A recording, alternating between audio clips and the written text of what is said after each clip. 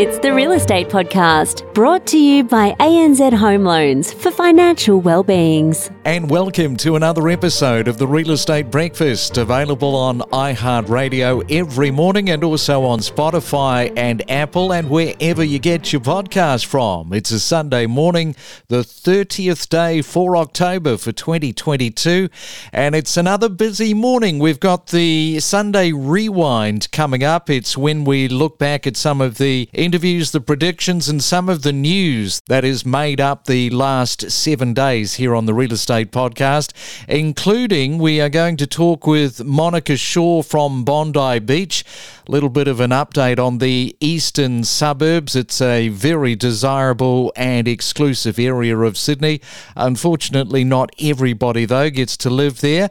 We also, coming up, talk to Kate Ashton. This is a interesting story. Kate is from the Maryborough Ballarat Real Estate, and we're talking about a lifestyle change with a pub that you can buy, which is located in the gold mining town of Denali in Victoria. Now, the pub doesn't have any beer, but it is rich in history and opportunity, and the property, incidentally, has been in the same family. Can you believe this? Since 1925.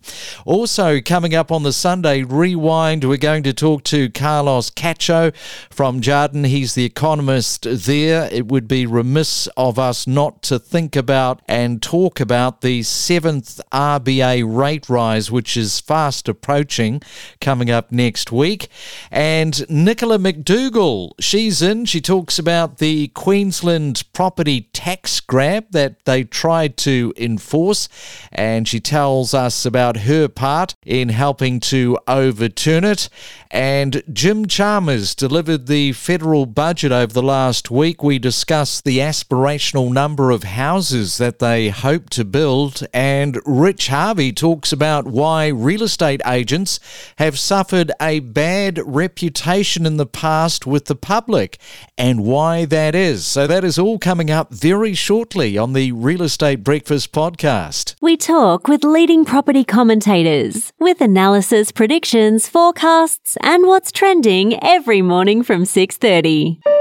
It's the Main Centre Forecast with PRD, selling smarter every day. And heading around Australia to check on your weather on this Sunday morning. And first we go to Sydney, expecting blue skies with sunshine today, a high of 23 degrees. Late showers becoming windy is the order of the day for Melbourne, and a high of 21.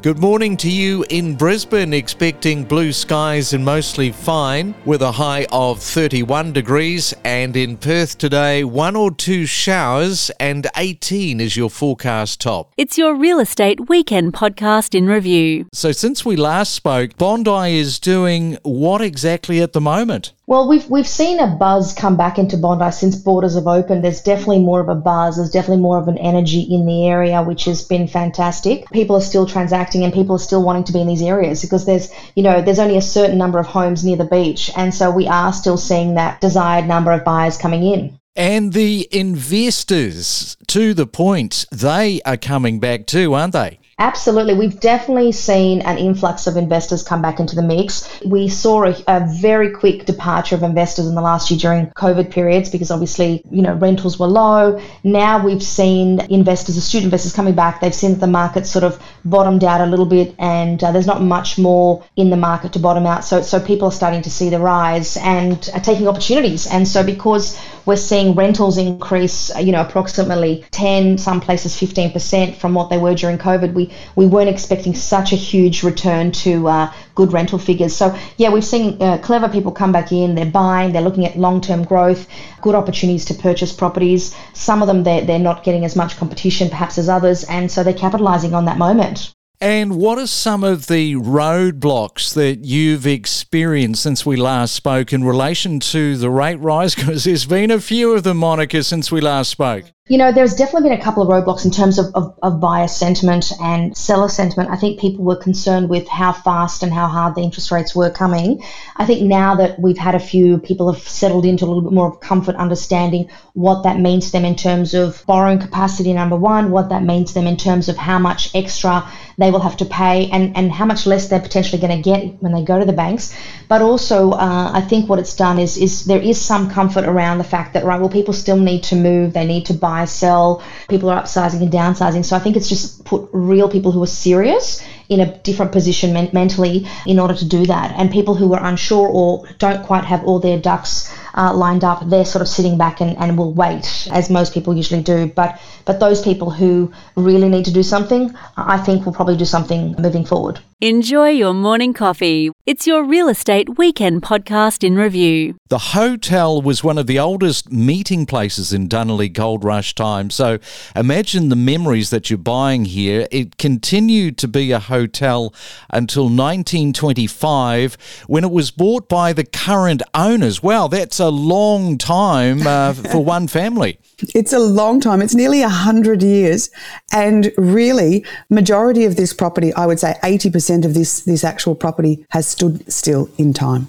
Yeah, Amazing. Exactly. The roof standing still in time if you don't fix the roof. The accommodation section, the roof's all good, but it's the billiard room that the roof came down in and some of the small kitchens and Cobb & Co accommodation areas. But what do we say? It's all in the eye of the beholder, and it's a project, 2023 project.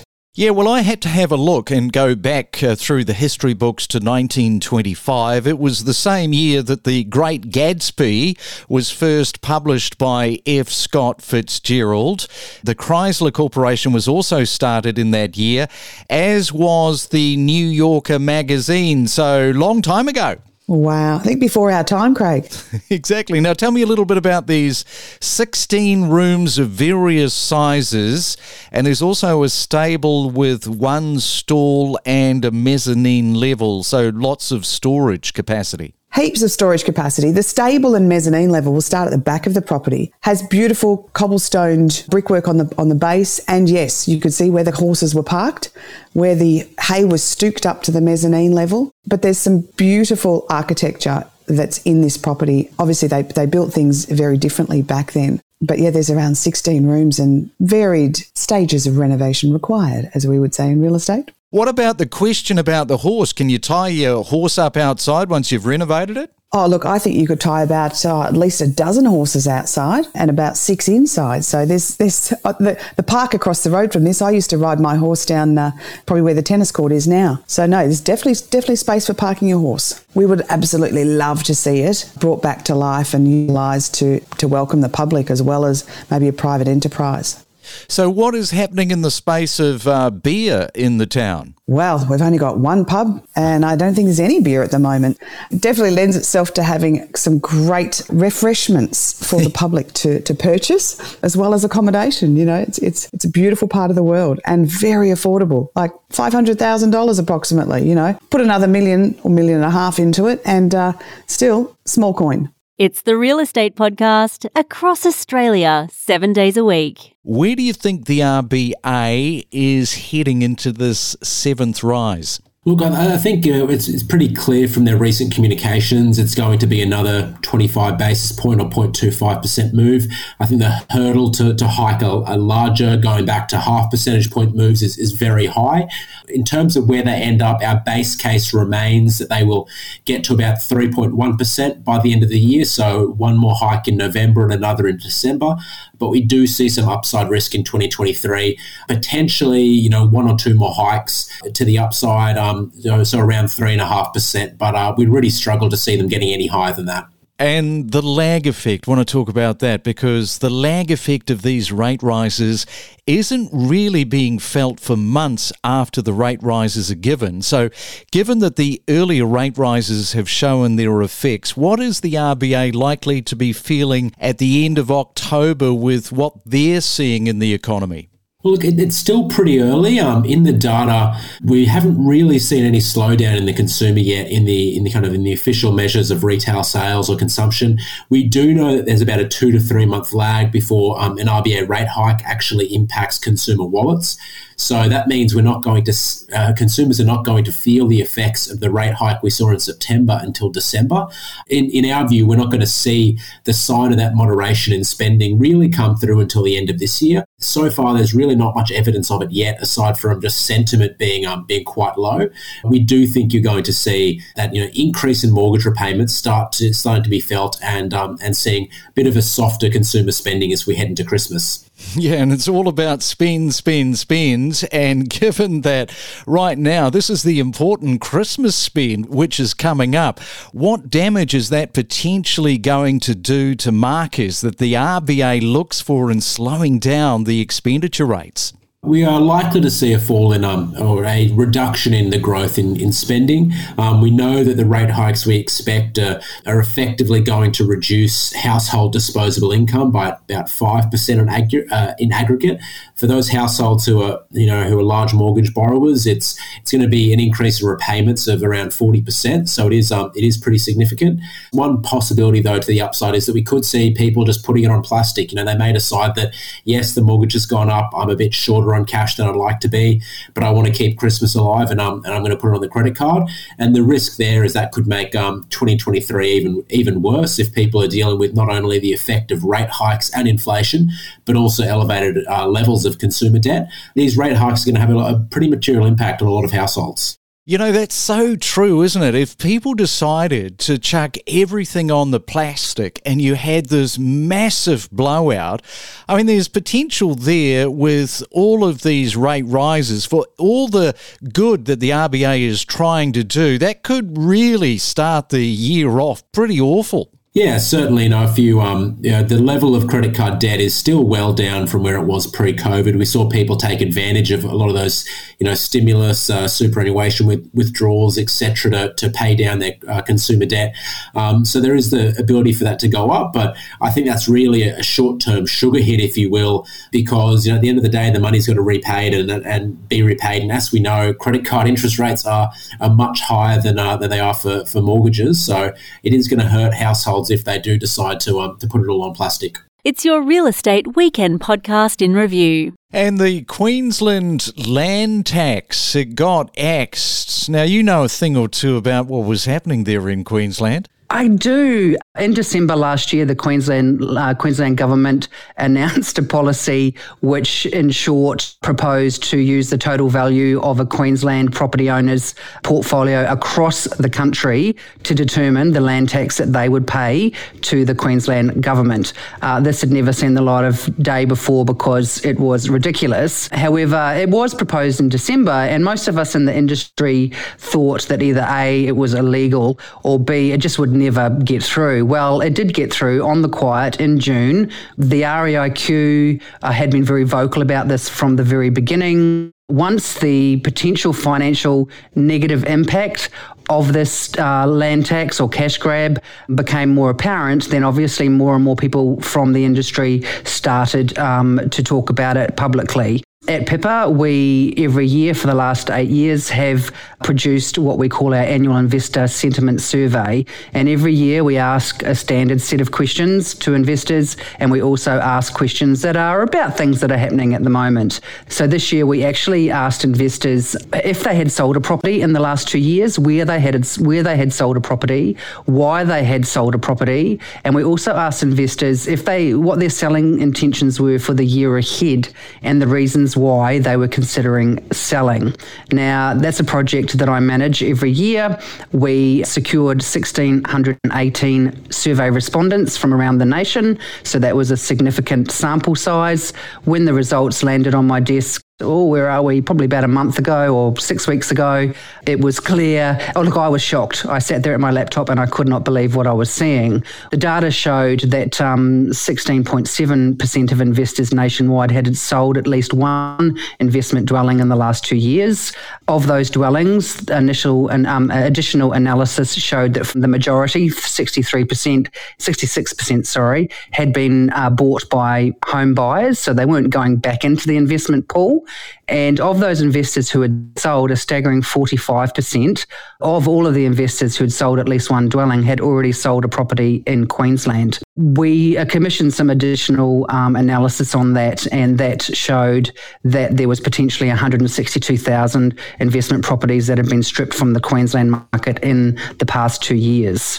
So needless to say, we spent quite some time preparing the report. We released it on a Thursday, which obviously it created almost like a national media frenzy, I suppose. So we released it on the Thursday, and the Friday week later, the Queensland land tax was shelved. Well, the Federal Treasurer, Jim Chalmers, handed out the 2022 budget. The housing component is big, it's bold, it's ambitious, it's never been done before. To build 1 million new homes over 5 years from 2024.